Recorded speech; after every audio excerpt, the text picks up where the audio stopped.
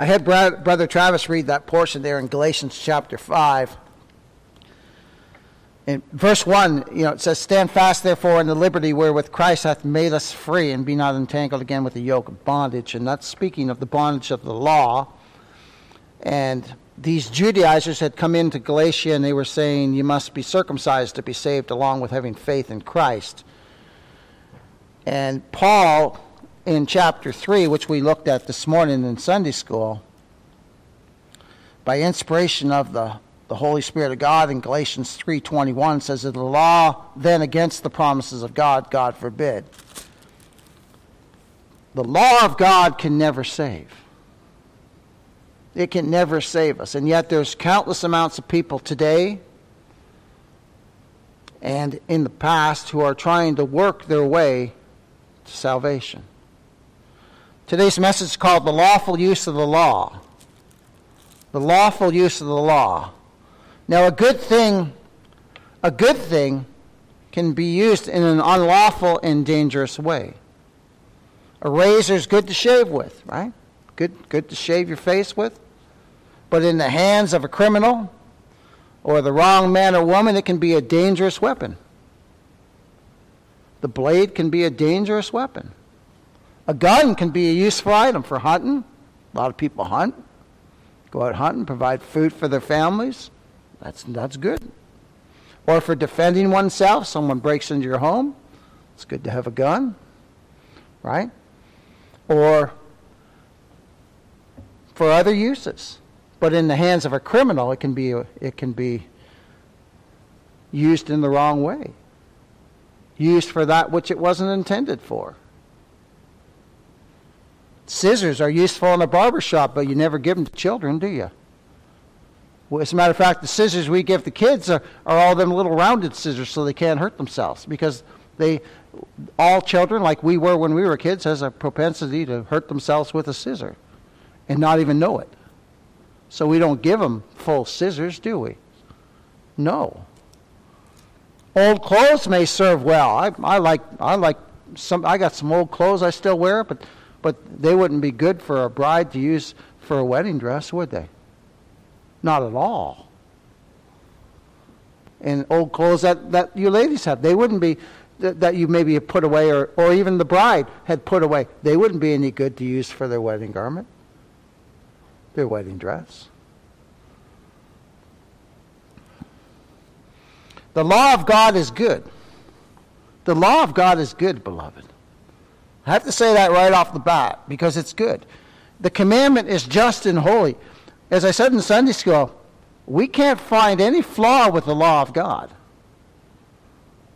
And we wouldn't want to, would we? Because it reflects, who does it reflect? It reflects a God of holiness. A God who's pure, a God who's perfect, a God who's holy. So it's a reflection of who he is. And you can't pick a flaw in the law of God. It brings forth, what does the law of God do? When used rightly, the law of God brings forth the holiness of God. Look at who he is. He's absolutely sovereign. He's holy. He's not who I thought he was in my natural state. And then what does it do for you and I? It brings forth our sinfulness. So it reflects who he is, holy, and then it gives us the look in the mirror, doesn't it? Unholy, sinful. See, men and women don't like that. Did we like it in our natural state? No, not at all, did we? But this is what the law of God does. It reflects the holiness of God. It shows us the holiness of God. And it sets our sinfulness right before us. So we can't get away. We can't get away from it. And all moral law is embodied in the Ten Commandments. Our laws are based upon some of the commandments. Right? Thou shalt not kill. Thou shalt not steal. Right? My, oh my. So you can't pick a flaw in the holy law of God. In interpreting the commandments, our Savior made them supreme love to God and fellow men. But the problem with the law is, for us, is we can never fulfill it. Not even one. Not even one. Not one.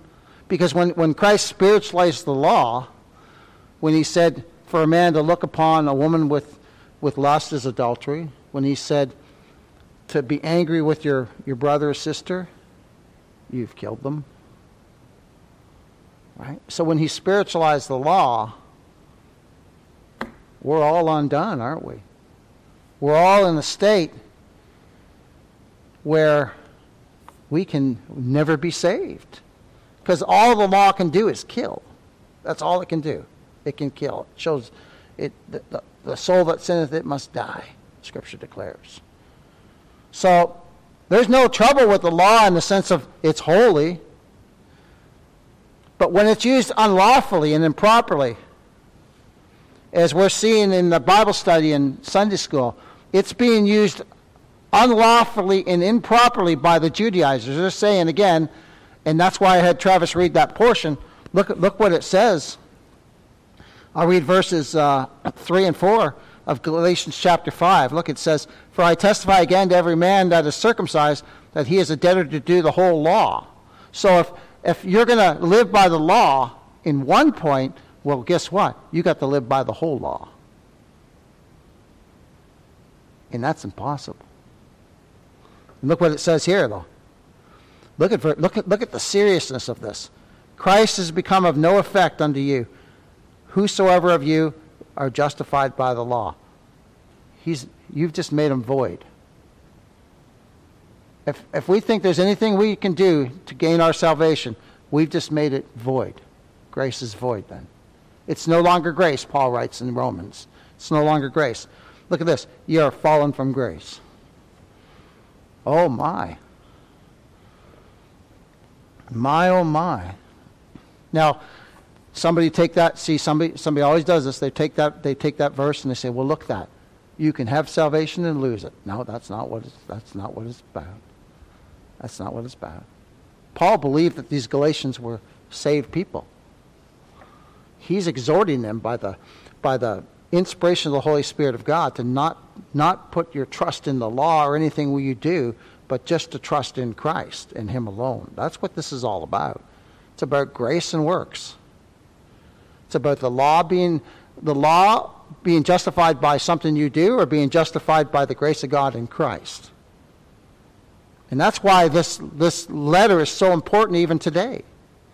That's why this is all so important today, because people are trying by their works to gain salvation. Some trying to obey the Ten Commandments. Now, I will never say that we shouldn't kill. We shouldn't do any of that. That again, I'm not an antinomian. I'm not against the law. Neither are you.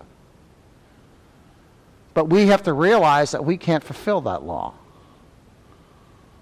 There's no way for us to fulfill that law. Christ did it for us. He's the end of the law for righteousness, for our righteousness. He's sinless. He's establishing that righteousness by obeying that law for you and I, beloved. He's already perfectly, you ever think of that? He's already perfectly righteous. When he's living on this, he's already perfectly righteous. He's sinless. He says, the prince of this world cometh and hath nothing in me. No grip on me. Satan has no grip on me. So he's doing all that for you and I. As our substitute. Working out that perfect righteousness. Obtaining salvation for us. He's already God in the flesh. But God can't die, can he? But a man can. A man can. So God becomes flesh to die for us, to redeem us from all our sins. And he did it perfectly. Oh, wow. It's just absolutely amazing. So there's no trouble with the law. It just may be used improperly and unlawfully. for something which it was never intended, and that's salvation. It was never intended to save anyone. Turn, if you would, to Galatians chapter 1. Look how serious, I mentioned this in Sunday school, look how serious God, the Holy Spirit, is about salvation in Christ alone. So serious that he contrasts the truth with the false right off the bat in the first chapter of Galatians chapter 1. Oh my, you can't mix law and the finished work of Christ. It's, you know what it is? It's not good news. It's damning doctrine. That's what it is. It's damning doctrine. Anyone who's trusting in something they do to be saved will be damned. Will go to hell. It's sobering, isn't it? It's sobering. My, oh my, look at this. Galatians chapter 1, verses first of all, 1 to 5. He's going to set forth before us in verse 4 the true gospel. Look at this. Paul, an apostle, not of man, neither by man, but by Jesus Christ and God the Father, who raised him from the dead. So, who raised Christ? The Father. And all the brethren which are with me unto the churches of Galatia, grace be to you and peace. Who do we have grace? First we have grace, right? Grace always precedes peace. You have to have grace before you have peace. When we have grace, when God's given us grace, showing us grace, giving us the gift of faith, born again, then we got peace, don't we? Now we got peace. Oh my. Who's it come from? God the Father and from our Lord Jesus Christ. Now here's the gospel. Speaking of Christ, who gave himself for our sins, the sinless one, dying for sinners. Why? That he might deliver us from this present evil world, according to the will of God and our Father, to whom be glory forever and ever. Amen. Look at that. So he sets forth the truth there. Christ gave himself for our sins. Remember, he's writing the Galatians. They've been bewitched by these Judaizers. He's not saying, you bunch of unsaved folks. No, he's saying, brethren. Notice that? He's not writing them off. He's not writing them off at all. He calls them brethren.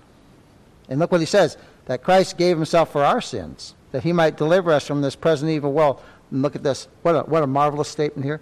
According to the will of God and our Father. If you're saved, it's according to the will of God our Father. Isn't that wonderful?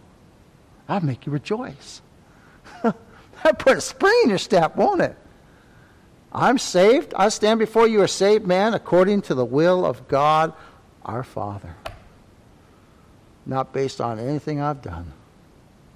That's magnificent.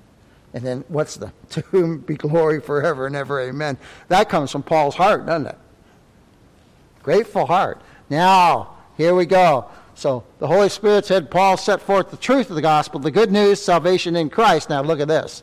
Now he's going to deal with the false preachers. Oh my. I marvel that you are so soon removed from him that called you unto the grace of Christ, unto another gospel. And then he says this, which is not another. Because the gospel is good news, right? The gospel of salvation in Christ, by him, in him alone, by his perfect finished work, right? And him redeeming us. Yeah, that's good news for sinners. Look what he says here, which is not another. It's not good news. But there be some that trouble you and would pervert the gospel of Christ. See, when a man's preaching salvation by something you do, he's actually perverting the gospel. That's the words of Paul, inspired by the Holy Spirit of God. He's perverting it. God takes the gospel serious. He sent his own son to bleed and die for sinners. He takes the gospel serious. Look at this. Which is not another, but there be some that trouble you that would pervert the gospel of Christ. But though we or an angel from heaven preach any other gospel unto you than that which we have preached unto you, let him be accursed. Let him be damned in the Greek. Let him be anathema. That's serious. As we said before, so say I now again, if any man preach any other gospel unto you than you have received, let him be accursed. For do I now persuade man or God? Look at this. If I seek to please men, for if I yet please man, I should not be a servant of Christ. So Paul's not holding back. Because if he's seeking to please men, he's not a servant of God. See, God's preachers, we're not man pleasers. We preach the gospel. And we love the brethren. I'll tell you what. I'm amazed at how quickly the Lord has knit our hearts all together. We're on our 8th year now, 7th, but going on to 8. And it's been amazing. And the Lord's just knitting our hearts together, isn't he? In love. God did that. Isn't that amazing? But no preacher of God's gospel is a man pleaser.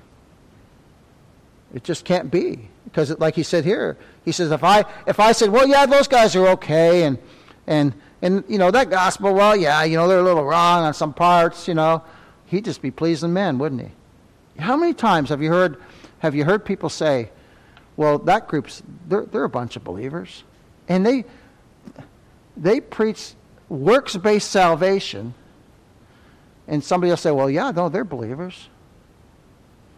What?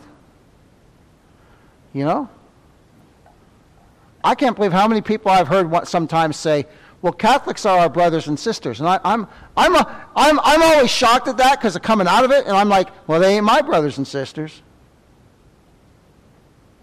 Unless they're saved by grace. And then they'll come out of her. They will come out of her. If the Lord saves them, they'll come out of that system.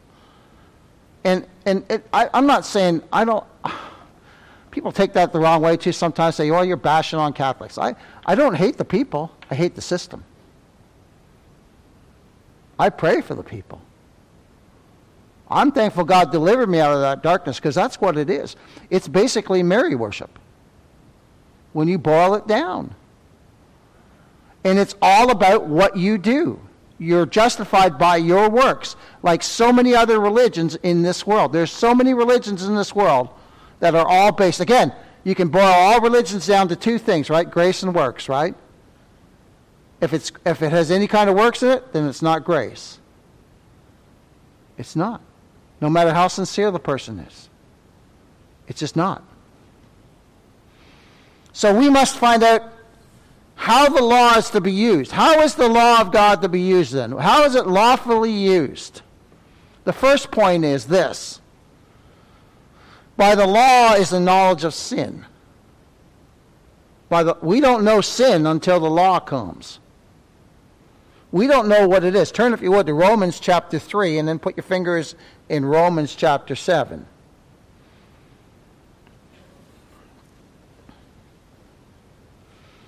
Now, right before this portion that we're going to read, verses 19 and 20 of Romans 3, Paul, by inspiration of the God, the Holy Spirit, had just penned some words saying, there's none righteous. That means none. Right? There's none that seeketh after God. There's none good. He had just penned these words. And then he writes this, by inspiration of the Holy Spirit of God, verses 19 and 20. Now we know that whatsoever things the law saith, it saith to them who are under the law. Who's under the law? Every son and daughter of Adam. Every son and daughter of Adam. Because we're born sinners. Right? It saith to them who are under the law that what's the lawful use of the law? Well, this will be our second point. This one here. That every mouth may be stopped. Look at that. Stopped. That our mouths might be shut. I heard that you go to prison, no one's guilty. You start talking to the inmates, no one's guilty.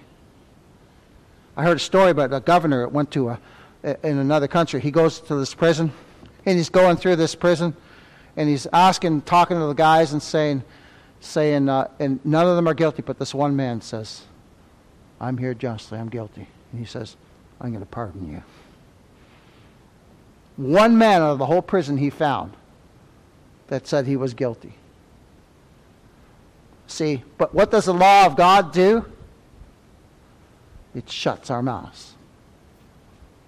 No one can say anything. We're all guilty before God. Every one of us. I say this is a sobering message today, but again, like I say, it needs to be preached. Because the world we live in now. And then look at verse Look at this. That every mouth may be stopped, and all the world, that means everybody, top side of this earth, everyone who's ever lived, may become guilty before God. That's what the law does. It gives us the knowledge of sin. Look at, therefore by the deeds of the law shall no flesh be justified in his sight. For by the law is what? The knowledge of sin. See, the law reveals to us our sinfulness. It reveals to us what we are. We're just a bunch of sinners. And I love that song we sang. That's one of my favorite songs. First time I ever heard that was in Rescue. I'm only a sinner saved by grace. That's me. That's you, right? Only a sinner saved by grace. This is my story. That's my story.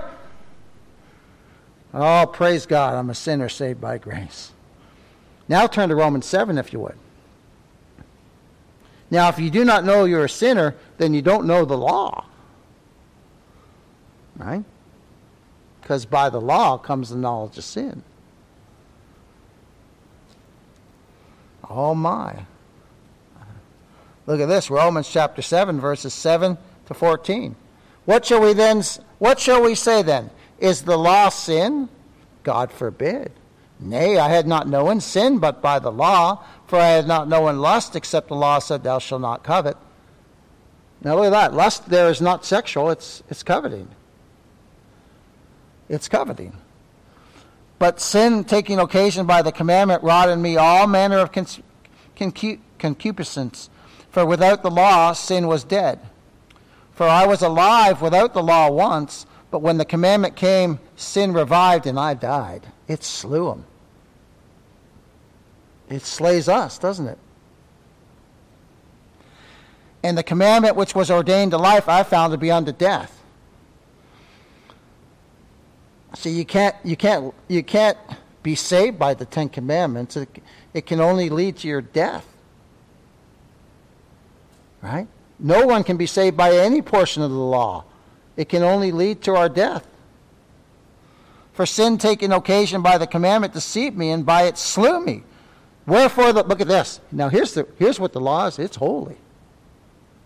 That's why I say you can't find any fault with the law. It's holy. Look, it says it right here. Wherefore the law is holy, and the commandment holy, and just, and good. Was then that which was good made death unto me? God forbid. But sin that it might appear sin, working death in me by that which is good, that sin by the commandment might become exceedingly sinful. For we know that the law is spiritual, but I'm carnal, sold under sin. So the law gives us a knowledge of sin. The law is good. It reveals our sinfulness. That's the lawful use of the laws, because it reveals sin to us. It gives us the knowledge of sin, our sinful condition. But it provides no way of escape. It can't save. It can't save. It shuts us up to Christ, doesn't it? So anyone who's trying to be justified by the law and by their law doings, as we saw over here in Galatians chapter 5, Christ has become of no effect unto you. No effect. Listen to this in Ezekiel 18, verses 19 to 20. If you want to write that down for further study, again, it says, Yet say ye, why doth not the Son bear the iniquity of the Father? When the Son hath done that which is lawful and right, and hath kept all my statutes, and hath done them, he shall surely live. The soul that sinneth, it shall die. Sin leads to death. The wages of sin, the Scripture says, the payment for sin is death. That's why we die. Because we're a bunch of sinners. Now, God may use different instruments to take us out, right? Different things. But the reason we die is because we're a bunch of sinners. The soul that sinneth, it must die. My, oh my. So one is using the law lawfully when it's used as a weapon to slay our self-righteousness. And do you know what? Do you know what is big in this world? Self-righteousness is still big, but you know what's really big in the world now? Self-importance. Oh, it's huge. It's huge. But you know what the law does? It just cuts it. It's like someone taking an axe to a big old tree, man. Because I don't feel important. I'm just a sinner saved by grace. Right? Remember Happy Jack that I talked about on a Wednesday night, eh? I'm just a poor sinner and nothing at all, but Jesus Christ is my all in all. That was his answer to everything. That's so true for us, right? I'm a poor sinner and nothing at all, but Jesus Christ is my all in all. We just want to serve the Lord now, don't we? Yeah. Self-importance is gone for the believer because it gets chopped down by the law and by grace. It really does. But the world is full of that right now. Full of self-importance, self-righteousness. And we were there. And we still struggle with that sometimes, don't we? Let's just be honest. Sometimes we do. When I start thinking I'm important, it doesn't take long for the Lord to make me feel like I'm not important. Right?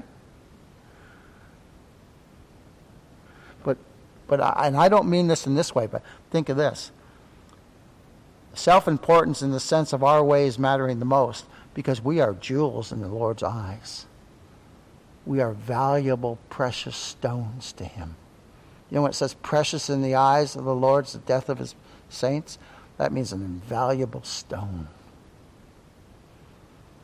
Like a rare gem. That's what we are to him. But we don't feel that way, do we? See? We don't feel important. Isn't that amazing? Oh my. So the lawful use of the law is to slay our self-righteousness and our self-importance. And it leaves us in the dust and ashes before our great God. The second point of the law is it's a mouth stopper. Let's go back to Romans chapter 3, verses 19 and 20. It's a mouth stopper. Let me tell you, it stops the mouth. There won't be anybody saying, I'm innocent. No. Because the law just stops. We're a bunch of guilty sinners, aren't we? Yeah. It's a mouth stopper. Look at this. Romans 3, verses 19 to 20. Now we know that what things soever the law saith, it saith to them who are under the law, that every mouth may be stopped. And that means everyone. And we confess as believers, we confess that we're guilty before God because of our sin. And this is what the law, look at this, and all the world, that means everyone. That means everyone who's ever lived, except for Christ, of course, who's the seed of the woman. All the world might become guilty before God. Everyone. People will say, well, I want nothing to do with God. No, you're still guilty. The law's still got a claim on you. I don't believe in that stuff. Well, the law's still got a claim on you. See, you can't outrun God. Oh, my. And what does the law do? It confronts our sin and shows us that our God is holy.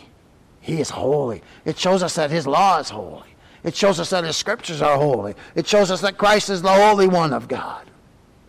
Oh, my. And it shuts our mouth. At Sinai, we hear the thunder and the lightning and the flashes of God's wrath, and we're all guilty before God. And imagine a court scene where a man's proven guilty and his mouth is stopped. He can't say nothing. Just shut right up. No plea for his defense. Guilty. This is what the law does. This is what the law does. It shows us we're guilty before God. Now, one may ask, well, is there any hope then for sinners? Is there any hope then for sinners? If the law cannot save us, then what hope does sinners have for the salvation of their souls? Well, none in ourselves, say. We got no hope in ourselves.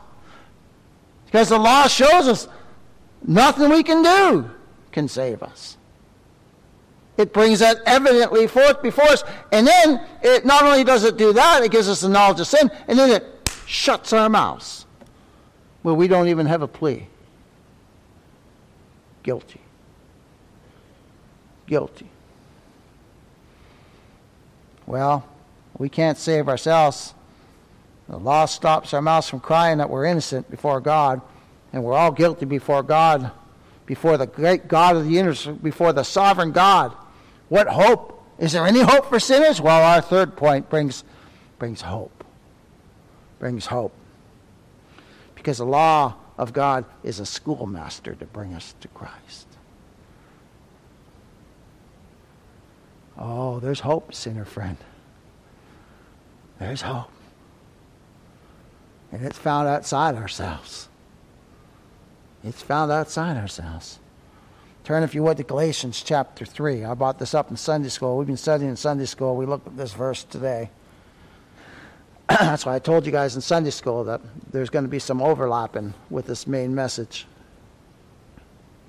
Galatians chapter 3, verses 19 to 24.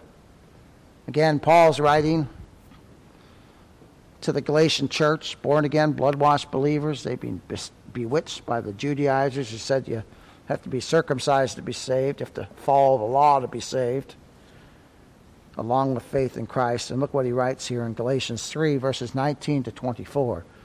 Wherefore then serveth the law? What's the purpose of the law? It was added because of transgressions till the seed should come to whom the promise was made. And it was ordained by angels in the hand of a mediator. Now a mediator is not a mediator of one, but God is one. Is the law then against the promises of God? Paul says, God forbid. For if there had been a law which could have been given life, verily righteousness should have been by the law. But the Scripture hath concluded, what? All under sin.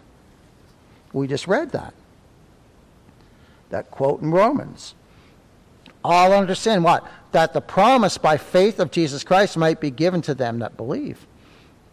But before faith came, we were kept under the law. That's what we were under the law.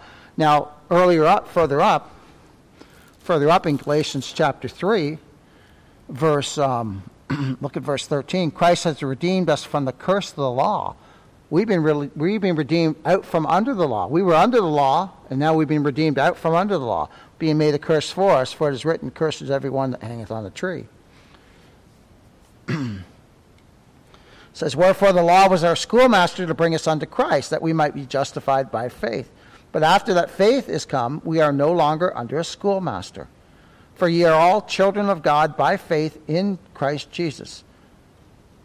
So Galatians 3:24 there brings forth that the law was our schoolmaster to bring us unto Christ, that we might be justified by faith. And note the fact, justified by faith. Faith in who? Faith in Christ. In Christ alone. There's no faith outside, there's no salvation outside of Christ, is there? Now, people have faith in all different things. We saw a couple weeks ago people having faith in pieces of wood. Neil, that quote you gave me on the way out was fantastic. Neil said, man molds an idol, and then the idol molds him. I shared that with a few preacher friends. That's fantastic. It's true, though. It's true. Man makes that idol, and then the idol molds him. My goodness. Oh, my. So faith in whom? Or what? In Christ. And when we're born again by the Holy Spirit of God, we're given that faith to believe on the Lord Jesus Christ. And that's the only way a sinner can be saved is through Christ. There's no other way. There's no other name under heaven whereby we must be saved. No, none. All those gods of the Romans and the Greeks were just a bunch of false gods. Philistine gods were just a bunch of false gods. People worshiping all kinds of things now, rocks and trees. They're just gods of their imagination. My, oh my. And as I said in Sunday school, we see schoolmaster here and we think teacher, right? But that's not what this Greek word means. See, the only thing the law can do is reveal to us that we're a bunch of sinners. Right? That we're a bunch of sinners. And the only way that a sinner can be saved is through Christ. And this word for schoolmaster does not mean school teacher in the Greek. It means child conductor. In the homes of wealthy Greek and Romans, there would be a trusted servant who would take the children to school, and the servant was called a pedagogus in the Greek. This child conductor is the same word here for schoolmaster in the Greek. He didn't teach the children. I thought this was neat. He didn't teach the children, but he took them to the teacher who would teach them. See, the law can only show us our sinfulness, and it takes us to the one who is our Savior, the Lord Jesus Christ. Oh my. My, oh my. The law doesn't save. It brings us to Christ. It shuts us in. It gives us the knowledge of sin and shuts us in where our mouths are stopped. We're all guilty before God. We got nowhere to go. And then the Holy Spirit comes and reveals Christ to us. Isn't that wonderful? The balm of Gilead, the Savior of my soul, the lily of the valley, the fairest among 10,000, the Lord Jesus Christ, the Savior of sinners. So the purpose of both the moral and ceremonial law is to bring us to Christ. Calvin said this about the schoolmaster. He said, a schoolmaster is not appointed for the whole life. I like this. This schoolmaster wasn't appointed for the whole life, but only for the childhood. As the origin of the Greek implies. So the origin of this word implies that. A child conductor. Right? He goes on to say this. Besides in training a child, the object is to prepare him by the instruction of childhood for mature years. To prepare us for Christ. Isn't that wonderful? To bring us to a point where we have absolutely nowhere to go but to look to Christ. That's what the law does. That's what the law does. Now that's a lawful use of the law to bring us to Christ. And the fourth point is this one. Let us consider how the wrong use of the law is fatal. Fatal. Now, through many centuries and times, men have ignored the law of God. It doesn't. They've just ignored it. But the law of God hasn't ignored them. Got a claim on them, whether they believe it or not. Today people ignore the law of God, but one day they'll be held accountable by it. Right? They'll be held accountable. Today many have no concern about the commandments of God, but the law is concerned about them. The soul that sinneth, it shall die. Men may evade human laws, but the law of God, there is no way to throw the law of God off your tracks. Futurists might throw the law, the police or the law off the tracks when they're running, but no one's going to evade this law.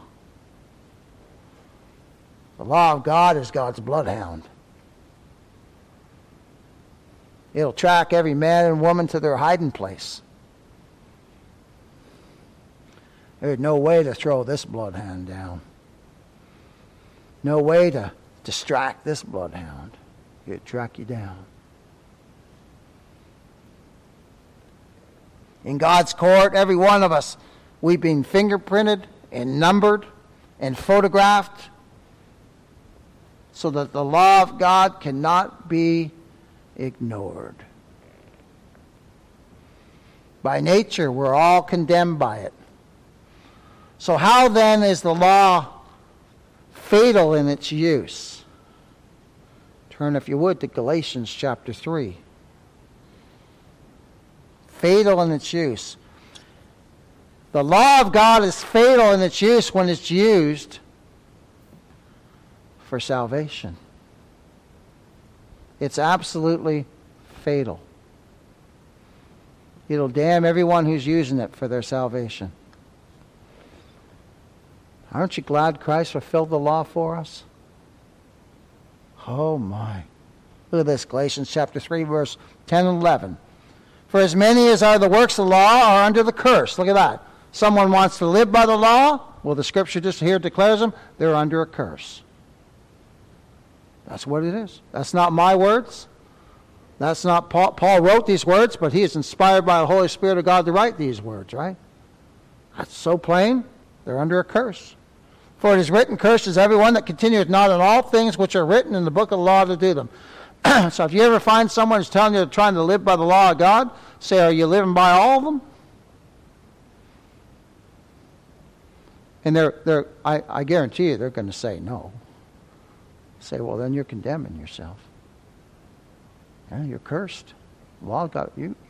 Again, it's God's bloodhound, man. It's not going to, no one's getting away from it, is it? There's only one way to escape that bloodhound. In Christ. Yeah, in Christ. In Christ alone.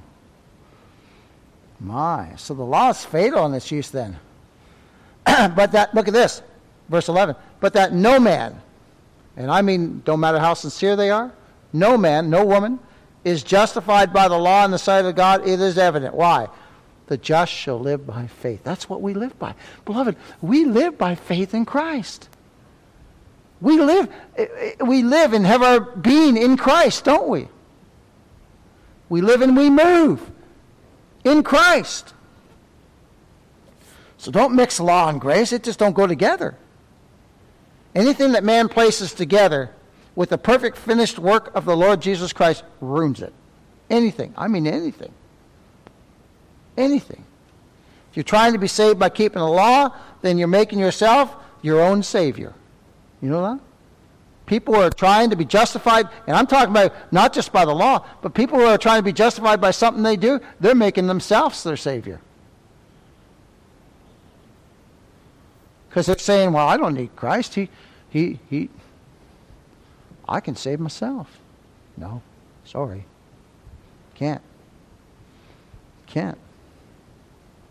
It'll just lead to the damnation of your eternal soul. So beware, lest someone brings before you a salvation by something you do, or by keeping the law. It can only condemn, as we see here in the Scriptures.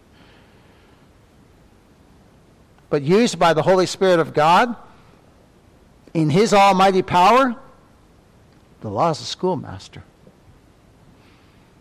Shuts us up, shuts our mouth, gives us the knowledge of sin, so we put ourselves in the dust, right? Shows us how holy God is. And the Holy Spirit gets a hold of that. And He just shows us Christ. God be merciful to me. What that old Pharisee or that publican say, which we all cry? God be merciful to me, the sinner. The sinner. Not a, the sinner. My, oh my. Now, what do we who are the born-again children of God have in Christ? I want to finish off in this note. What do we have? What do we have in Christ? In light of what we're looking at today, what do we have in Christ? Well, rejoice, beloved of God. Well, rejoice. Turn, if you would, to Galatians chapter 3, and then put your finger in Romans chapter 6. Rejoice. Rejoice. We've been redeemed out from under the curse of the law. The law has no claim on us anymore. Hallelujah. Amen. Christ fulfilled it all. Every single point, He fulfilled it for us, beloved. The sinless one. Doing that for sinners like you and I. Oh, it makes our hearts sing. Look at this, Galatians chapter 3, verses 10 to 14. For as many as are the works of the law are under the curse. For it is written, cursed is everyone that continueth not in all things which are written in the book of the law to do them. But that no man is justified by the law in the sight of God, it is evident. For the just shall live by faith. And the law, look at this, is not of faith. But the man that doeth them shall live in them. James wrote, if you If you offend in one point of the law, you've broken them all. Right? Look at this. Here we go. Here we go. Christ hath redeemed us from the curse of the law. He's done it. The law doesn't have a claim on us. He's done it. He's redeemed us. He's purchased us. He hath redeemed us from the curse of the law, being made a curse for us. For it is written, cursed is everyone that hangeth on a tree. Why? That the blessings of Abraham might come on the Gentiles through Jesus Christ, that we might receive the promise of the Spirit through faith. Praise be to God. Christ redeemed us. He fulfilled the law. He is the end of the law for righteousness. And he is the Lord our righteousness. Now turn, if you would, to Romans chapter 6. Do you know, beloved, we're dead to the law. It doesn't have no claim on us. It has got nothing on us. We're free. That's why in that portion I had Brother Travis read, stand fast in the liberty wherewith Christ hath made you free. We've been emancipated, beloved. We were slaves to sin. We were chained up. We are set free. And the law is dead to us now. Oh my, look at this. Romans chapter 6, verses 6 to 14. Or actually 5, verse 5 to 14. We're dead to the law. For if we have been planted together in the likeness of his death, we shall also in the likeness of his resurrection. Knowing this, that our old man is crucified with him, that the body of sin might be destroyed, that henceforth we should not serve sin. Now, we don't desire to serve sin anymore, do we? We mourn over our sin. Oh, my. Knowing that the old man is crucified with him, that the body of sin might be destroyed, that henceforth we should not serve sin. For he that is dead is what? Freed from sin. We died with Christ. Beloved, we're crucified with Christ, Paul wrote in Galatians. Nevertheless I live. Oh, my. My, oh my. Now, if we be dead with Christ, we believe that we shall also live with him. Now, he's risen. We're going to go to heaven too. He's already in heaven. We're going to be there. Right? He's the head, we're the body, right? Oh my. Knowing this, or knowing that Christ, being raised from the dead, dieth no more. Death hath no more dominion over him. Look at that. Death has no claim on him. Oh my. See, that's why the sting of death is gone for us. Yeah, it's gone. For in that he died unto sin once. He didn't, it only had to be done once. Because of who did it? The God-man. The Lord Jesus Christ. Once. But in that he liveth unto God. Because he lives what? We live also, right? I like this up. Because he lives, I can face tomorrow. I know who holds the future. It's Christ. And we're in his hands, aren't we? Oh my. For in that he died unto sin once, but in that he liveth unto God. Likewise, reckon yourselves to be dead unto sin. Right? But alive unto God through Jesus Christ our Lord. Let not sin therefore reign in your mortal body, that you should obey it in the lust thereof. Neither yield your members as instruments of unrighteousness, but yield yourselves unto God as those that are alive from the dead, and your members as instruments of righteousness unto God. For sin shall not have dominion over you, for ye are not under the law, but what? Under grace. We're not under the law anymore. Christ redeemed us out from under the law. Stand fast, therefore, my dear brethren, in the liberty wherewith Christ hath made us free. Stand fast. We are so free, beloved. And let's read that one verse again, in Galatians 5. Stand fast, therefore, in the liberty wherewith Christ hath made us free, and be not entangled again with the yoke of bondage. I'll read it again. Galatians 5:1. Stand fast. Just stand. Therefore, in the liberty, the freedom, wherewith Christ hath made us free. And be not entangled again with the yoke of bondage. Don't be entangled by the yoke of the law. See, what was happening was these Galatians were being entangled in the yoke of the law by the Judaizers. And Paul said, you're free. Stand fast in that freedom that you have. Stand fast in that freedom. My, oh my. Rejoice. Now, turn, if you would, one more place. Romans chapter 10. One more place. Romans chapter 10. And here is a great cause for us to rejoice, beloved. I'll tell you. I mentioned this already in the message, but I'm going to read it again. And we're going to read it in the context, and I'll tell you what. This is cause for great rejoicing. Great rejoicing. Look at this. Romans chapter 10, verses 1 to 4. Brethren, my heart's desire and prayer to God for Israel is that they might be saved. For I bear them record that they have a zeal of God, but not according to knowledge. That's 90% of religion out there. A zeal for God, but no knowledge of Him. For they being ignorant of God's righteousness, which you don't even hear about preaching anymore, and going about to establish their own righteousness, that's what I was doing before the Lord saved me, have not submitted themselves unto the righteousness of God. And here it is. For Christ is the end of the law for righteousness to every one that believeth. He is the end of the law. He has perfectly fulfilled the law in my room and place and in yours as a believer, and it's like we did it. But He did it all for us. And that is imputed to us. So remember, God looks at us and what does He see?